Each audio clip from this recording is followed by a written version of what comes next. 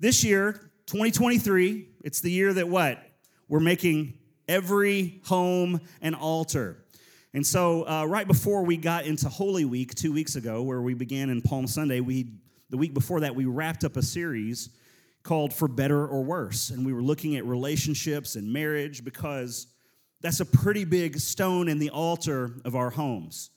Well, money is a pretty big stone in the altar of our homes as well, as we're building an altar and we're saying, God, we want you to come and inhabit our homes. We want you to come and inhabit our hearts, our homes, and this church. We want to make an altar to you. God, you come where you're wanted. We want you here. We're going to bring the wood. God, you come and bring the fire. We want your presence. And so money touches this area of our life. And if you guys might remember, 6 months ago, we actually began this series 6 months ago, what the Bible says about money. And if you might remember that, you might not remember it, but it was the last opportunity that I had to preach right before my surgery. And I told you guys, the Lord spoke to me and said, this year I want you to speak about money. And we had gone all year, and I hadn't done it, and I thought, I better be obedient to God and at least get one of these money messages in before the end of the year, because then after I recovered from my surgery, we were in the Advent season, and that wasn't really the appropriate time to go here.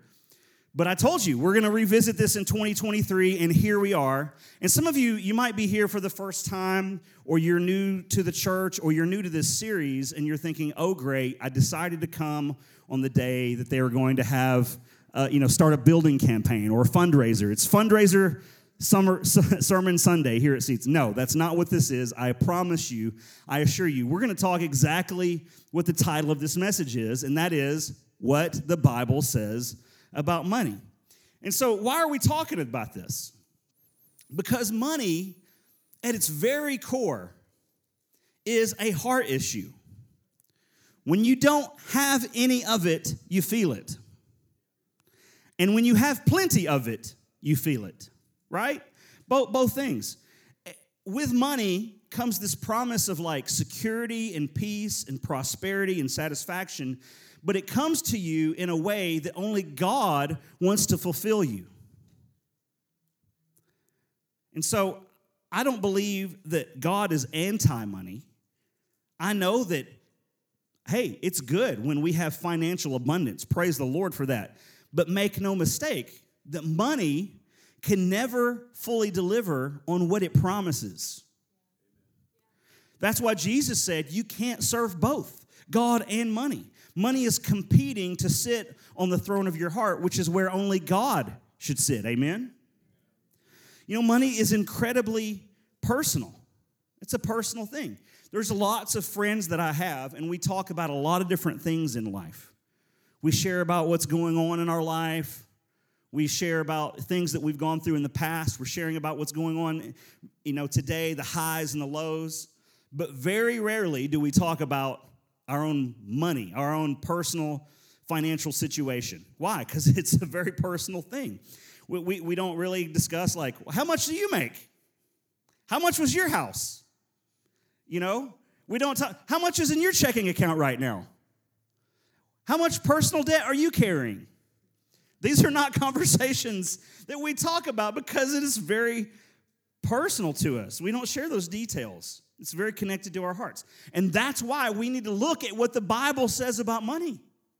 Amen? So today we're going to read from Matthew chapter 25. And normally what we do here at Seeds is when we read the opening text, we all stand up together and we read it together. But today I'm going to ask you to just stay seated. And we're going to read through this, and we're going to read this entire parable here, the parable of the talents that Jesus gives us here in Matthew 25. And so we're going to start in verse 14. If you've got your Bibles, you can follow along. If you don't have your Bibles with you, it's going to be up there on the screen. But if you're taking notes, whether it be digitally on your phone or in a notepad or whatever, I encourage you to do that. And then maybe even underline some things here in your Bible. Verse 14, Jesus said, for it. What is it? It is the coming of the day of the Lord. It will be talking about, the return of Jesus. He's not even gone away once, but he's talking about the coming of the day of the Lord. It will be like a man going on a journey who called his servants and entrusted to them his property. Now, right there, if you've got a highlighter or if you've got a pen, you can underline that right there. Entrusted to them his property. It's his property. In verse 15, it says, to one, he gave 5 talents, to another 2, to another 1, to each according to his ability. Then he went away.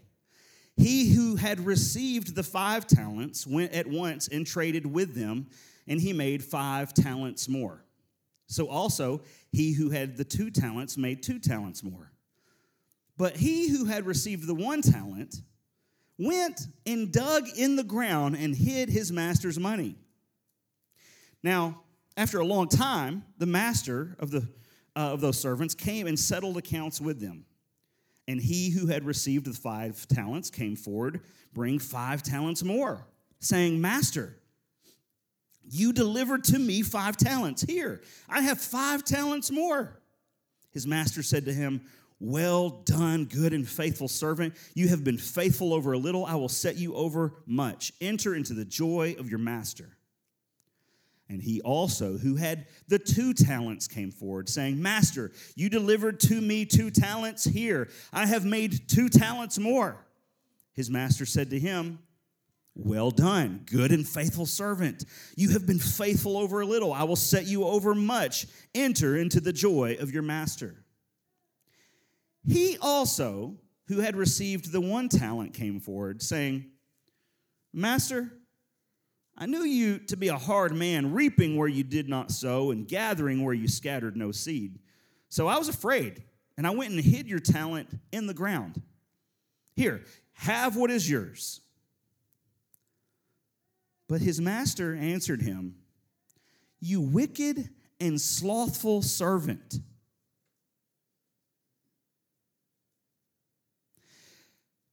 This is what you thought about me? You thought that I was a hard man? You thought that I was reaping where I did not sow and gathering where I scattered no seed? If that's what you thought of me, then you ought to have invested my money at least with the bankers. And at my coming, I should have received what was with my own plus the interest. So take the talent from him and give it to him who has 10 talents. For to everyone who has will be given more, and he will have an abundance. But from the one who has not, even what he has will be taken away. And cast the worthless servant into the outer darkness. In that place there will be weeping and gnashing of teeth. This is the word of the Lord. Thanks be to God. Wow, that's like kind of a more difficult passage to say thanks be to God. But we do. We thank God for his word. I want to talk about 4 things that emerge from this parable about how we relate to money. The first thing is this. If you're taking notes, write this down. It all belongs to God. Everybody say that with me. It all belongs to God. Did you notice in the parable that everything belonged to the master? All of it. Even the servants really belong to the master. No one's investing any of their own money. They're all investing what belongs to someone else. They're playing with house money, as it were. And that's kind of a picture of our reality. And that's that nothing that you own actually belongs to you. It really belongs to God. Psalm 24, verse 1 says that the earth is the Lord's and the fullness thereof. Deuteronomy 8:18 says, it is the Lord that gives you the ability or the power to get wealth. What that means is that God, it's like God saying, hey, even the job that you have, that where you earn the money that it feels like it's yours, actually, I gave you the power, I gave you the ability, I gave you the strength, I gave you the intellect, I gave you the smarts, everything that you took to exert power at that job, in that work, to get that money, it all came from me, so it belongs to me in the first place. Romans 11:36, Paul writes, and he says, for from him and through him and to him are all things. Meaning God created it all. He sustains it all, and he owns it all. You don't really own anything. From the air in your lungs to the money in your bank account to those kids that you're raising, all of it belongs to God. He's entrusted it to you, but it belongs to him. There's a word for this. There's a word for this in the scriptures that's used to kind of like describe our role that we play in the kingdom of God. We are farmers. No, we are stewards. Da, da, da, da, da, da, da. We're stewards. The word steward means that you care for something that doesn't belong to you. It belongs to someone else. God's given it all, or God owns it all, but he's given it to you. He's entrusted you with it, and now you are to go as a steward to go make the most out of it. But make no mistake, it belongs to God. It's wild to think about the achievements of mankind. Like the achievements of mankind over human history. The pyramids. It's remarkable. Let's fast forward several thousand years, and we have this space shuttle and like the rover on Mars. Mind-blowing. And to the things that sometimes we take for granted, like the huge energy plants that power our cities. And to microchips and phones and computers and modern medicine. All of it is remarkable. All of it is like, wow, these are amazing things that we've done. And yet the resources that were taken to do all of these things, they were already in the planet from the very first day that humans walked this planet. All of it took to do all of those things were already here before we even walked the planet. Mankind's role is this, right here. We make things from things that God has already made. Yes, we're to do things, we're to make things, we're to grow things, we're to build things, but everything that we're doing that with is from something that God has already made. Even the own energy that you're using in your body, it comes from him. Several years ago, Jamie and I were moving to Nashville. And so we're looking at different houses and we're thinking, man, it would be great to like build where the options were open. Do we find a house that's built already? Do we find a piece of property? We're driving around one day, we found this piece of property that was raw and undeveloped, and we thought this would be a beautiful place to build a home. There was a street there, but there was nothing else there. The ground had not been touched otherwise. But we had a vision for a home, so we bought that lot. We built a beautiful home that our family lived in. And a few years later, we sold that home, made some money, praise God. Another family lives there now. But at the very beginning of that, there was no house there. It was raw, undeveloped property. It was a piece of property that its potential needed to be realized. And that's what God's intention is with mankind from the very beginning. He put Adam and Eve in the Garden of Eden, right? But his intention was never for them to just stay there in like that little bitty area that was known as the garden. You know, some scholars have come up and said, well, that was like 20 square kilometers. And I'm like, that's over my pay grade to figure out like how big the Garden of Eden was. But we know as we read Scripture, it was never God's intention for Adam and Eve to just stay there in those 20 square kilometers or however big it was. His idea is that they would expand into the rest of the earth. We see this in Genesis chapter 1, where he says, fill the earth, multiply, have dominion, do something with the resources that I've given to you.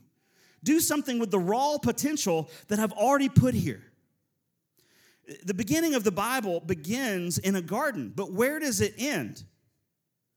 In a city. Do you know what a city is? A city is a garden that has been developed and fully realized its potential. It's taking something raw and undeveloped and making something of it. That's God's intention. God's intention was not that the earth would remain untouched and unspoiled. And you, in this humanistic world that we live in, you're going to hear that kind of worldview from time to time. Well, if the parasite of mankind wasn't on the planet, just imagine how beautiful this world could actually be. That's not biblical. That's not the biblical vision.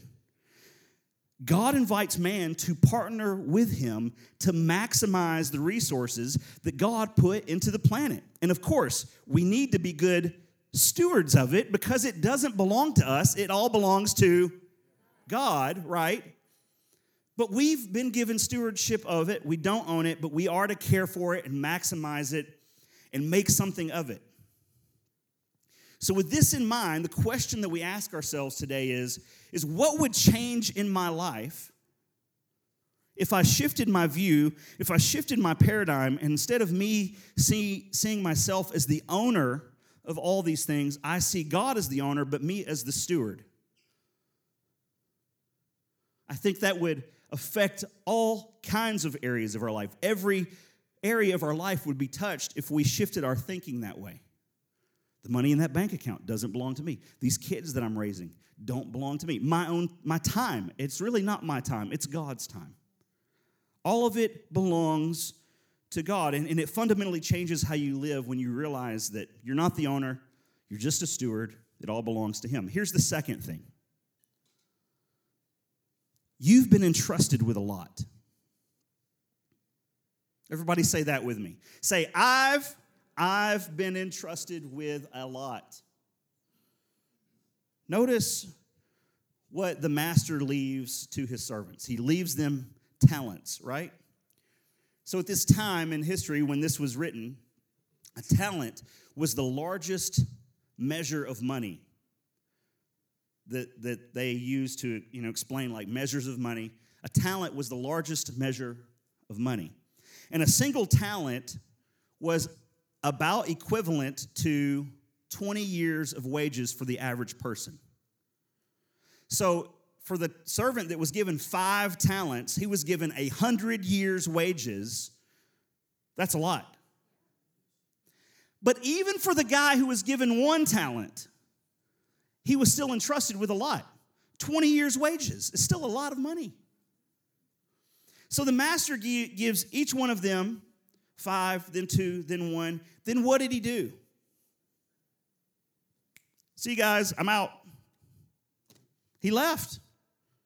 He peaced out. He got out of there. Which means this.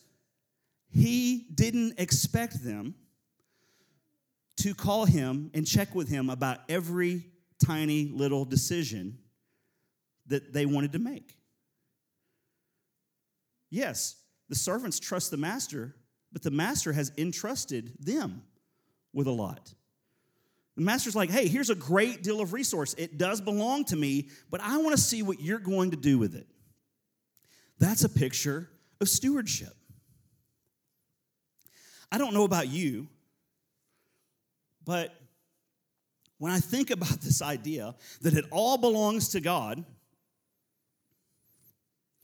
it makes me think, man, there's a lot of pressure on me then. Does this mean that with every minute decision that I have to make, that I'm supposed to get down on my knees and pray and ask God for His direction? Well, let me ask you this question. How many of you this morning prayed and asked the Lord, Holy Spirit, should I toast my Pop-Tart this morning or should I microwave it?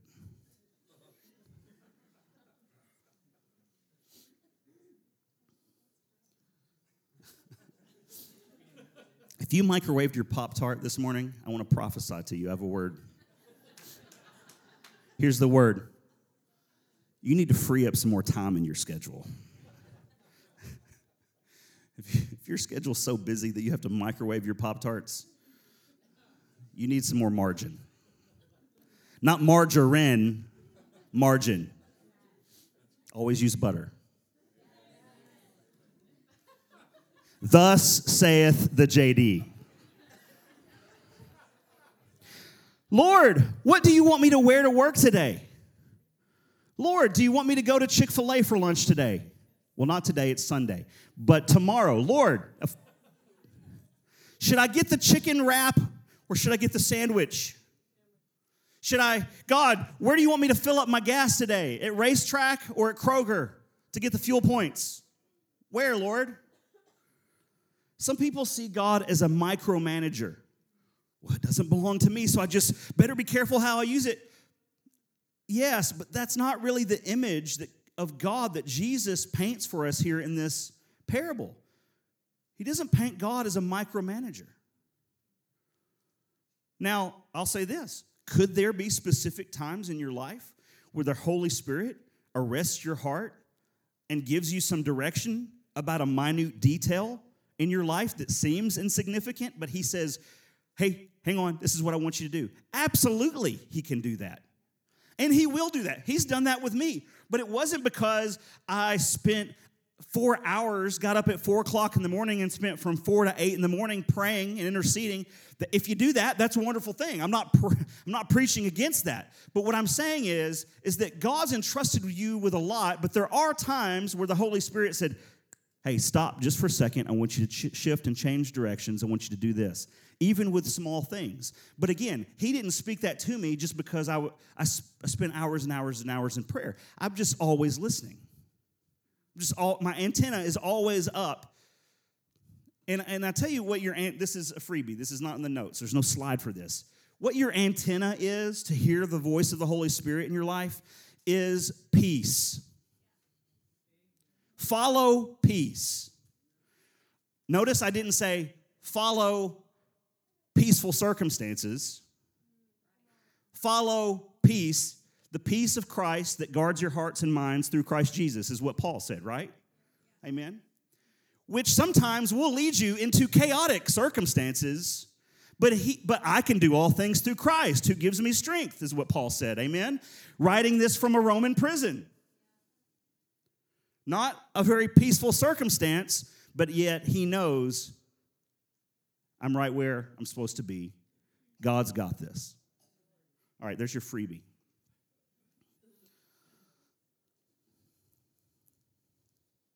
Holy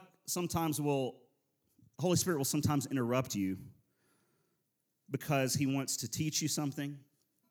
He wants to show something to you about his character and his nature. He wants to sometimes show you something about yourself or a situation. Sometimes he will interrupt you because to protect you for your safety. There have been times where we've been sensitive and our kids were going to go off and do something, and in all appearances of the situation, it's like, well, sure, why wouldn't you let your kids go do that? Well, I don't know, because I don't have peace in my heart. And the Holy Spirit will arrest you. Well, they've done it before. I don't know, but this time they shouldn't do it. And sometimes you find out later, oh my gosh, if I had let my kids go off and do this, this is what would have happened. Sometimes you don't find out. You just follow peace. And then sometimes the Lord will interrupt you to do something because it gives him glory. And all of that's good. And how many of you know that Chick-fil-A sandwiches give God glory? Amen? So just eat them tomorrow on Monday when they're open. Anyway. But here's this. Jesus doesn't describe the master as a micromanager. The master's not lurking over the shoulders of the servants. He entrusts them with a great deal. He gives them space. He watches to see what they're going to do. Hey, be creative. Come up with something. What could you do with what I've given you? That's the biblical view of stewardship. There have been times in my life where I had a resource and I was wondering, what should I do with this? And there have been times where I knew I had direction from the Holy Spirit, and so I would do that. But there have been times where I didn't know. And it wasn't because I didn't ask the Lord, and it wasn't because he wasn't interested. God's interested. It's because he wants to see what I'm going to do. Yes, we trust God, and he entrusts you with a lot. So when you don't specifically know, what God wants you to do with something, then use the brain because he gave that to you. This is a resource that he's given you. And use wisdom. And get godly counsel. And ask, what would be best? And then if you're not receiving any specific direction from the Lord, do what you would think best that would maximize the resources that God entrusted you with. I didn't say do what you think would be the most comfortable thing. Do what you think would honor the Lord. And then when God says, hey, I want you to change course, I want you to go over here, then you go, great, I'll do that. But until he says that to me, then I have a plan. I'm going to do X, Y, Z with this resource, and I'm going to invest myself in the opportunity that's in front of me. This is huge right now in our generation, especially with people who are just trying to discover, who am I?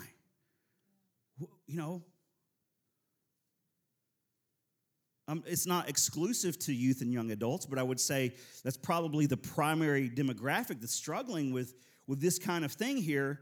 And they're trying to understand who they are, and what has paralyzed them is this fear that if I do this and I make a huge mistake, then I'm going to ruin the rest of my life. Or at the very least, I'm not going to have the life that I think that I want.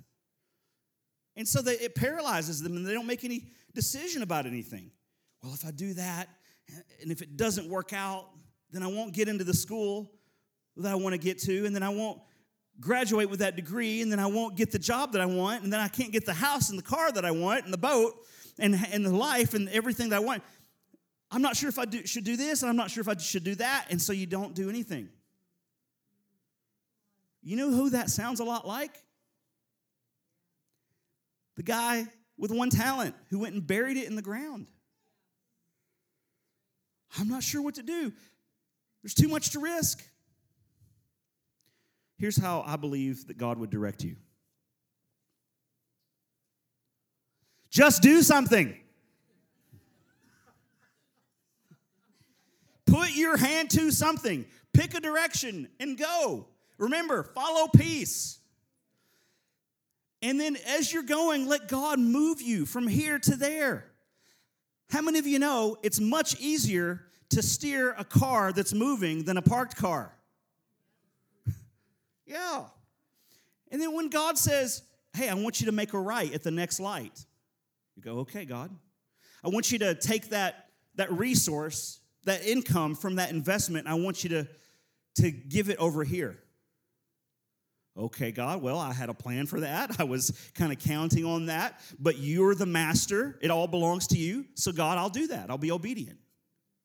When God says, hey, I know that you're going to sell that car, but instead I want you to give it to that single mom. Okay, God, I was planning on selling that and using the money for that over here, but you're the master. It all belongs to you. I'll be obedient. That's being a steward. It all belongs to God. You trust God, and he's entrusted you with a lot. Here's the third thing. God gives in accordance to ability, but he rewards according to your faithfulness. I'll say this again. God gives in accordance with your ability, but he rewards according to your faithfulness. What did it say in verse 15? He said, to one he gave 5 talents, to another 2 talents, and to another 1 talent, according to his ability. Now remember, 5 talents was a lot, but so was 1 still. And so even if you've only been given 1 talent, it's still a lot. And I'm going to say, it's not popular to say this these days because we live in a generation where everybody gets a trophy. But we don't all have the same ability for every single thing. We don't all have the same gift mix. We don't all have the same capacity for everything in life. One of the theologians that you hear me quote often, Charles Spurgeon from the 1800s, in that time, he was known as the Prince of Preachers. He pastored the Metropolitan Tabernacle in London, a 10,000-seat church before the days of microphones and PA systems. And every word that he would preach was written down, and then every week they would publish it in the London Times. I mean, this is a guy who's got a gift. He's got some influence. He's got some reach. He's got some ability. And I look at people like that and I think, man, I don't have that kind of gift. I don't have that kind of ability. I don't have that kind of opportunity. But here's the good news. While God does not give us all equal ability, He does not reward us according to our ability. He rewards us according to our faithfulness. So what does that mean? It means your job is not to be successful. Your job is to be faithful.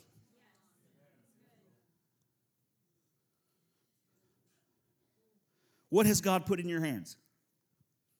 It may not be as much as what is in someone else's hands. You may not have the same public profile. You may not have the same kind of like widespread influence that someone else has. But your job is to not run someone else's race. Your job is to run your race. Your job is to be faithful with God, what He put in your hands. And when you're faithful with what He's given you, He rewards. He rewards according to your faithfulness. Your job is not success. Your job is faithfulness. As a pastor, it's just confession time. As a pastor, I've had to struggle with this. I've had to wrestle with this. It's hard sometimes, week in and week out, coming here, and you feel like the growth of the church weighs on your identity or your self-worth. Some of you guys sitting here think, I just thought that I only dealt with that. I deal with it too. It's the way of this world. And you think, like, you see other churches, and I'm like seeing other churches, they're exploding with growth, and I see other leaders and other pastors and ministers getting these opportunities, and I just think, what am I doing wrong? What's wrong with me?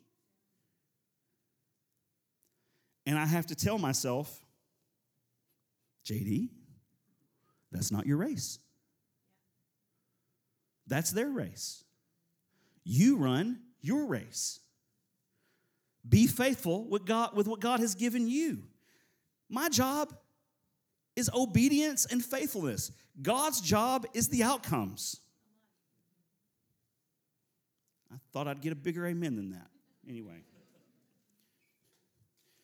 Maybe the number one enemy of you being a good steward is comparing yourself to other people. Did you know that's actually the original sin? That's the original sin in the garden. Satan comes and he tempts Adam and Eve and he says, compare yourself to God. Before they walked in disobedience in the physical, in the action, they walked in disobedience in their heart. They rebelled in their heart because the enemy got them to question their identity and compare themselves to God. Oh, you can be like God. You know why He doesn't want you to do this over here? Because it'll make you like Him. Oh, well, I want to be like Him. I want to have that ability. So comparison is an enemy. And one of the things that agitates this more than any other is social media. I mean, you're like scrolling through other people's highlight reels, and what you see, what you're doing is you are comparing yourself to them. But here's what you're doing. You're comparing yourself, everything that you know about yourself, the good, the bad, and the ugly. And a lot of times we focus on the ugly.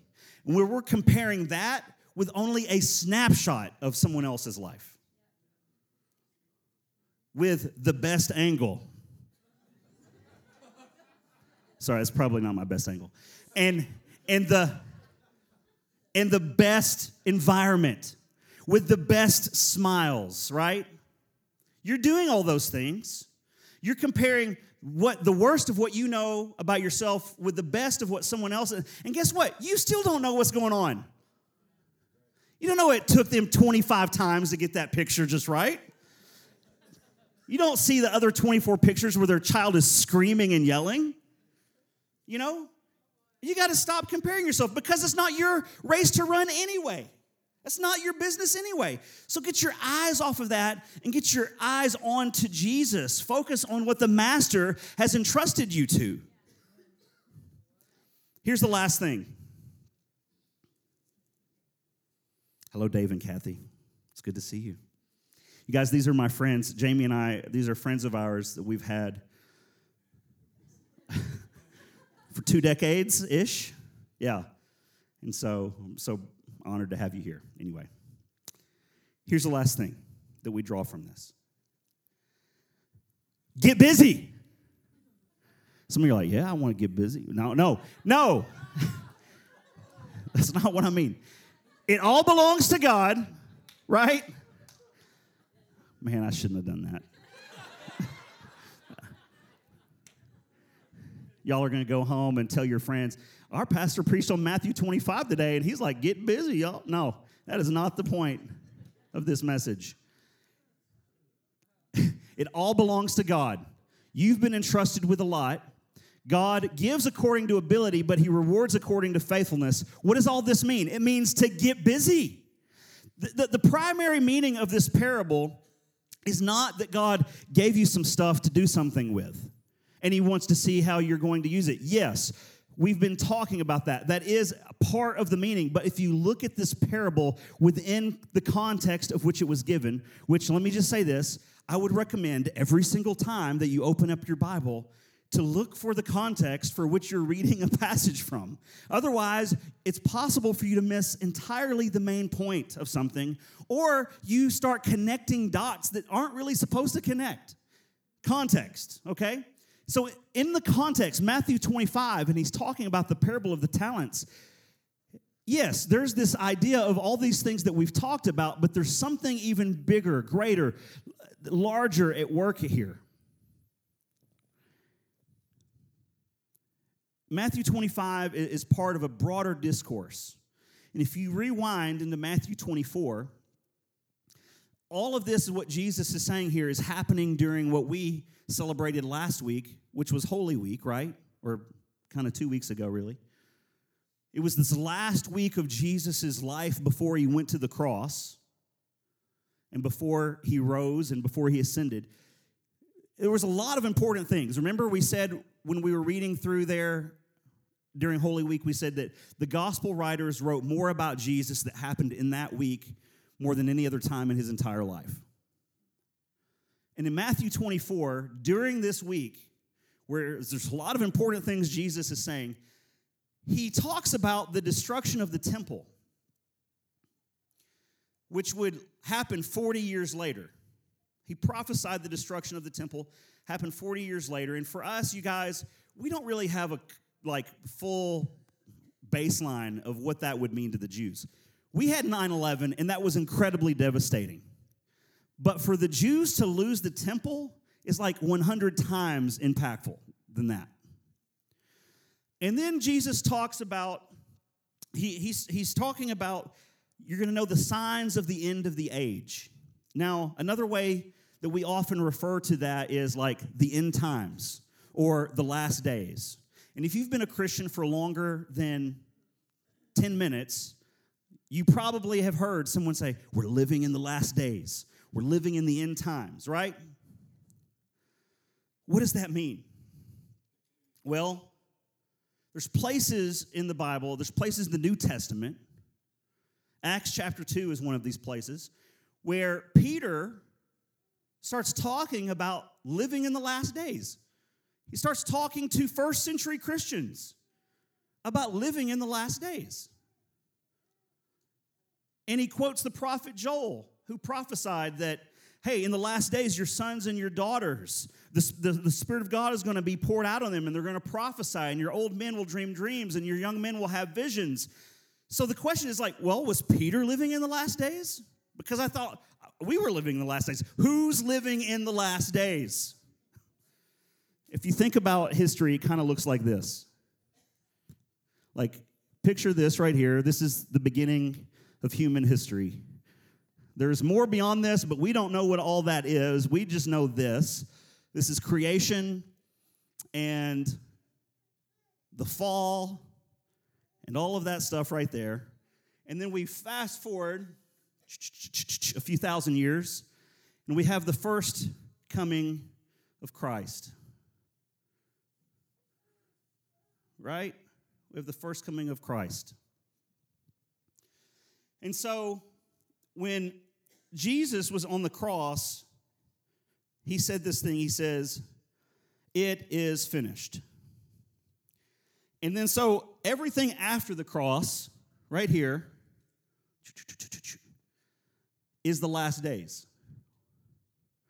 Because he says it is finished. Now, what does that mean? Does that mean that God's up in heaven, poolside, on vacation, drinking Mai Tais? No. God is at work in the earth today. Amen? But when he said it is finished, we went from this era into a new era. And what is finished? Well, what that means is that we understand God's plan for salvation. We see how it all works now. We know that what God has done, we see that he's accomplished it all through Christ. So now we're living in the last days, which is kind of like the fourth quarter of a game. The thing is that we don't know how long the fourth quarter lasts. We don't know how long this thing is supposed to last for. And so we're supposed to live in this perpetual state of readiness between the cross and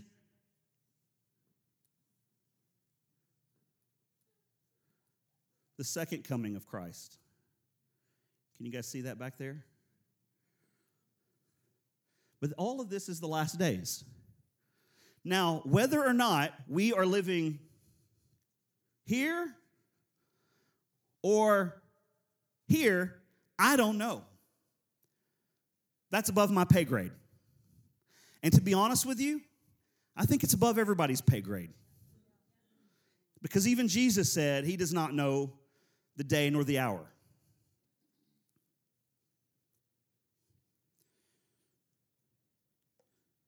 So what I can tell you is that what Jesus was saying is about this parable. He wasn't saying, gosh, you guys have so many gifts. It's unbelievable. You're wonderful, and I hope you use them. No, he was saying, get off your rear end and do something. Because the master could return at any minute. You don't know when he's coming. You don't know when he's coming. So you need to live your life with the same sense of urgency because he's coming back. It could be tomorrow or it could be 500 years from now. We don't know. Did you know that every generation of the church, throughout church history, every generation of the church thought that they were living in the last days and we were going to see the second coming of Christ? 500 years ago, nearly, Martin Luther was absolutely convinced that he was going to see the return of Christ during his lifetime. I brought this up in our life group on Friday night. We're talking about a similar kind of thing just for a moment. And World War II, think about the people that lived during the time of World War II. Certainly Hitler is the Antichrist. Well, he certainly was an Antichrist. But he's got to be the guy. Well, he wasn't. So we move on from there. But the point is this. Whether or not Jesus is coming back in 10 months from now, 10 years from now, or 10 decades from now, we're supposed to be living as if he could come back 10 seconds from now. That's the point.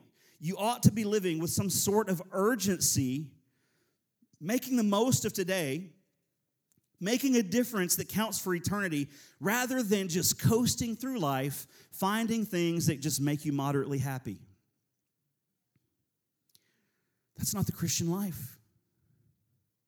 It's time to live on purpose for eternal things. And so the message of this parable is stop wasting your life. God's given you a great deal. Now go do something with it. Make the most of it. Because if he comes back, and you haven't done anything with it, he's not going to be happy about it. In just a few moments, we're going to baptize some people. Praise God. I want to invite those who are getting baptized or those who have children that are being baptized. Go ahead and dismiss yourself from the service. Go ahead and get ready. Get your baptism garments on. And as they're doing that, I have one last story to tell you. I heard this story recently. It's a guy about my age, but he said, hey, when I was about 17, my parents decided that they're going to go on a vacation and leave me at home for the first time without like a babysitter or, no friend of the family checking in with him, no neighbor, just it was him at home. He was the man of the house. Mom and dad were going to be on vacation for like a whole week. But before they left, the dad came to the son and he said, hey, son, I've got a job for you to do while we're gone, while we're away. And I'm telling you this now. This is what I expect because it's a big deal. It's a big job. It's not it's not like just take out the trash. See, they had a long driveway, and what lined the driveway were all these pine trees.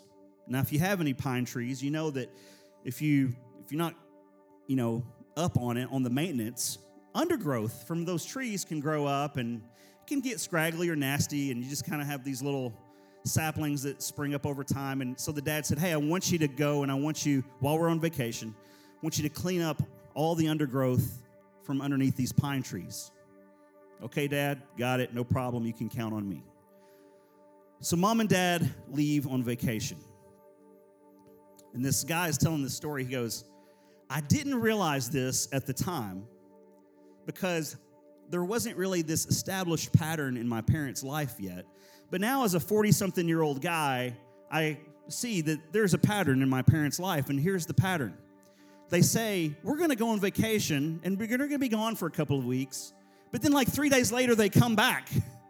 And it's like, well, I thought you were going on vacation. We did. Well, you're only gone for 3 days. Well, hey, we saw everything that we wanted to see, and we just wanted to come on home. Okay, well, they're homebodies. Nothing wrong with that. They just like being at home. But this guy, when he was 17, he had no baseline. He had no reference for that pattern in his parents' life. So his parents leave and go out of town, and instead of getting to work immediately, he goes, I'll just put this off. I'll do this tomorrow. I'll start tomorrow. Some of you guys, you're like, I've been in this situation before. Maybe you were the child. Maybe you were the parent. Maybe we've been both. And so the next day comes. He goes, I'm gonna put it off again. I'll just wait till tomorrow. And so he keeps waiting, and he keeps putting this off, and he keeps putting this off.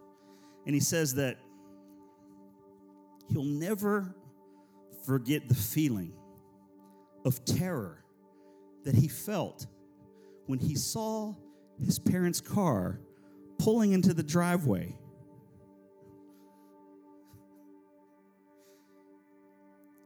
He says, oh my gosh, I didn't even get started on doing what I was supposed to do. He said that night in his house, there was weeping and gnashing of teeth.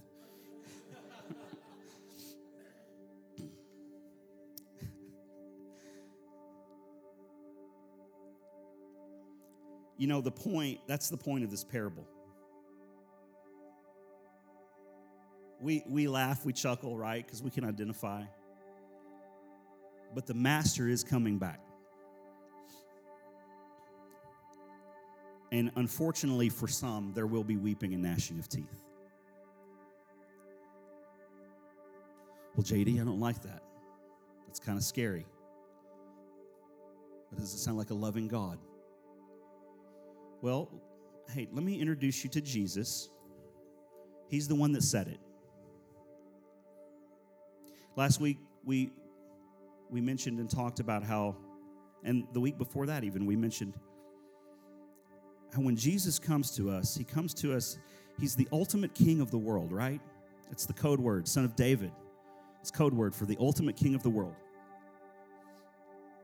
Messiah.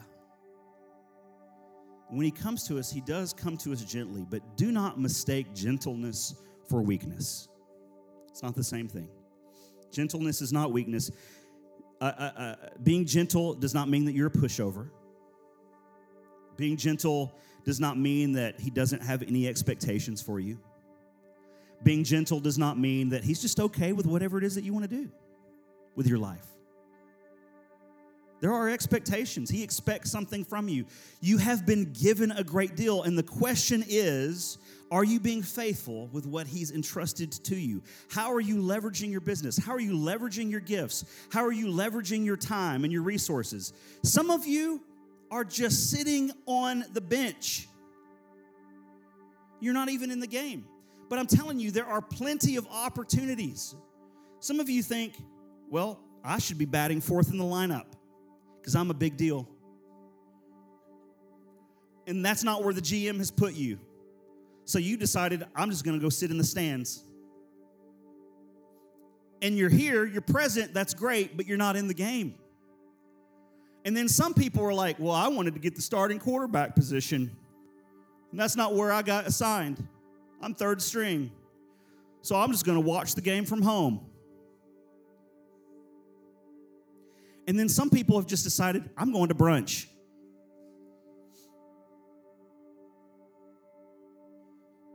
Listen, there's lots to do. Be part of a team. Be part of the kingdom of God.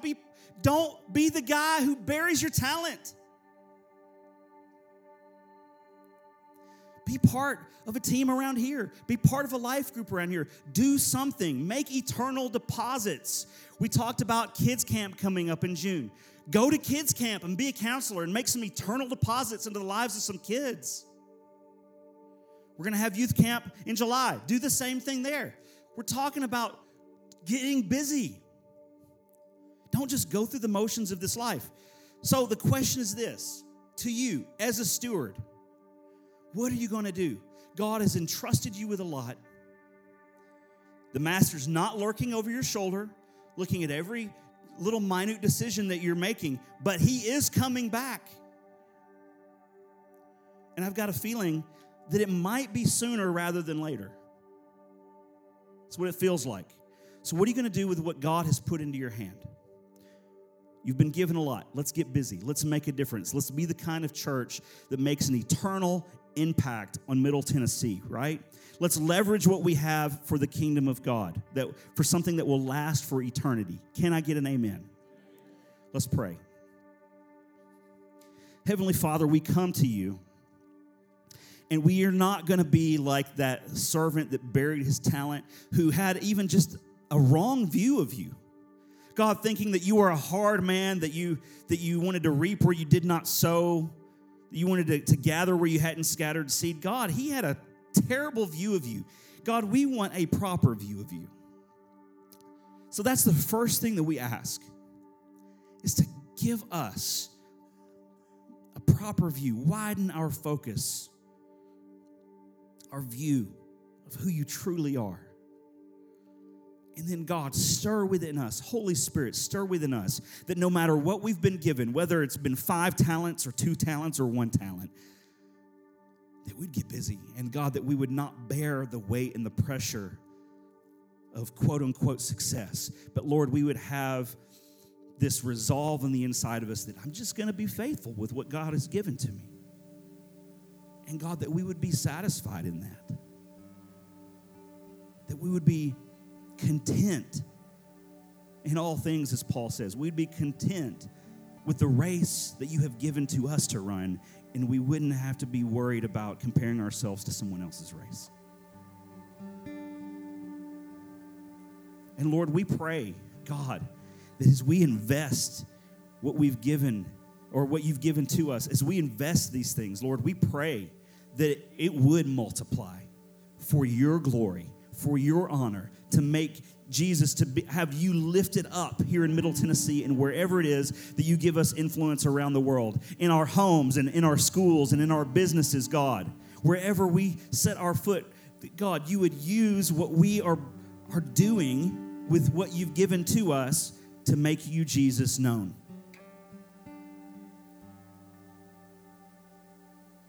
So, Lord, first we come and we just ask you would help us make our homes an altar. You'd come and inhabit with your presence our hearts and our homes in this church.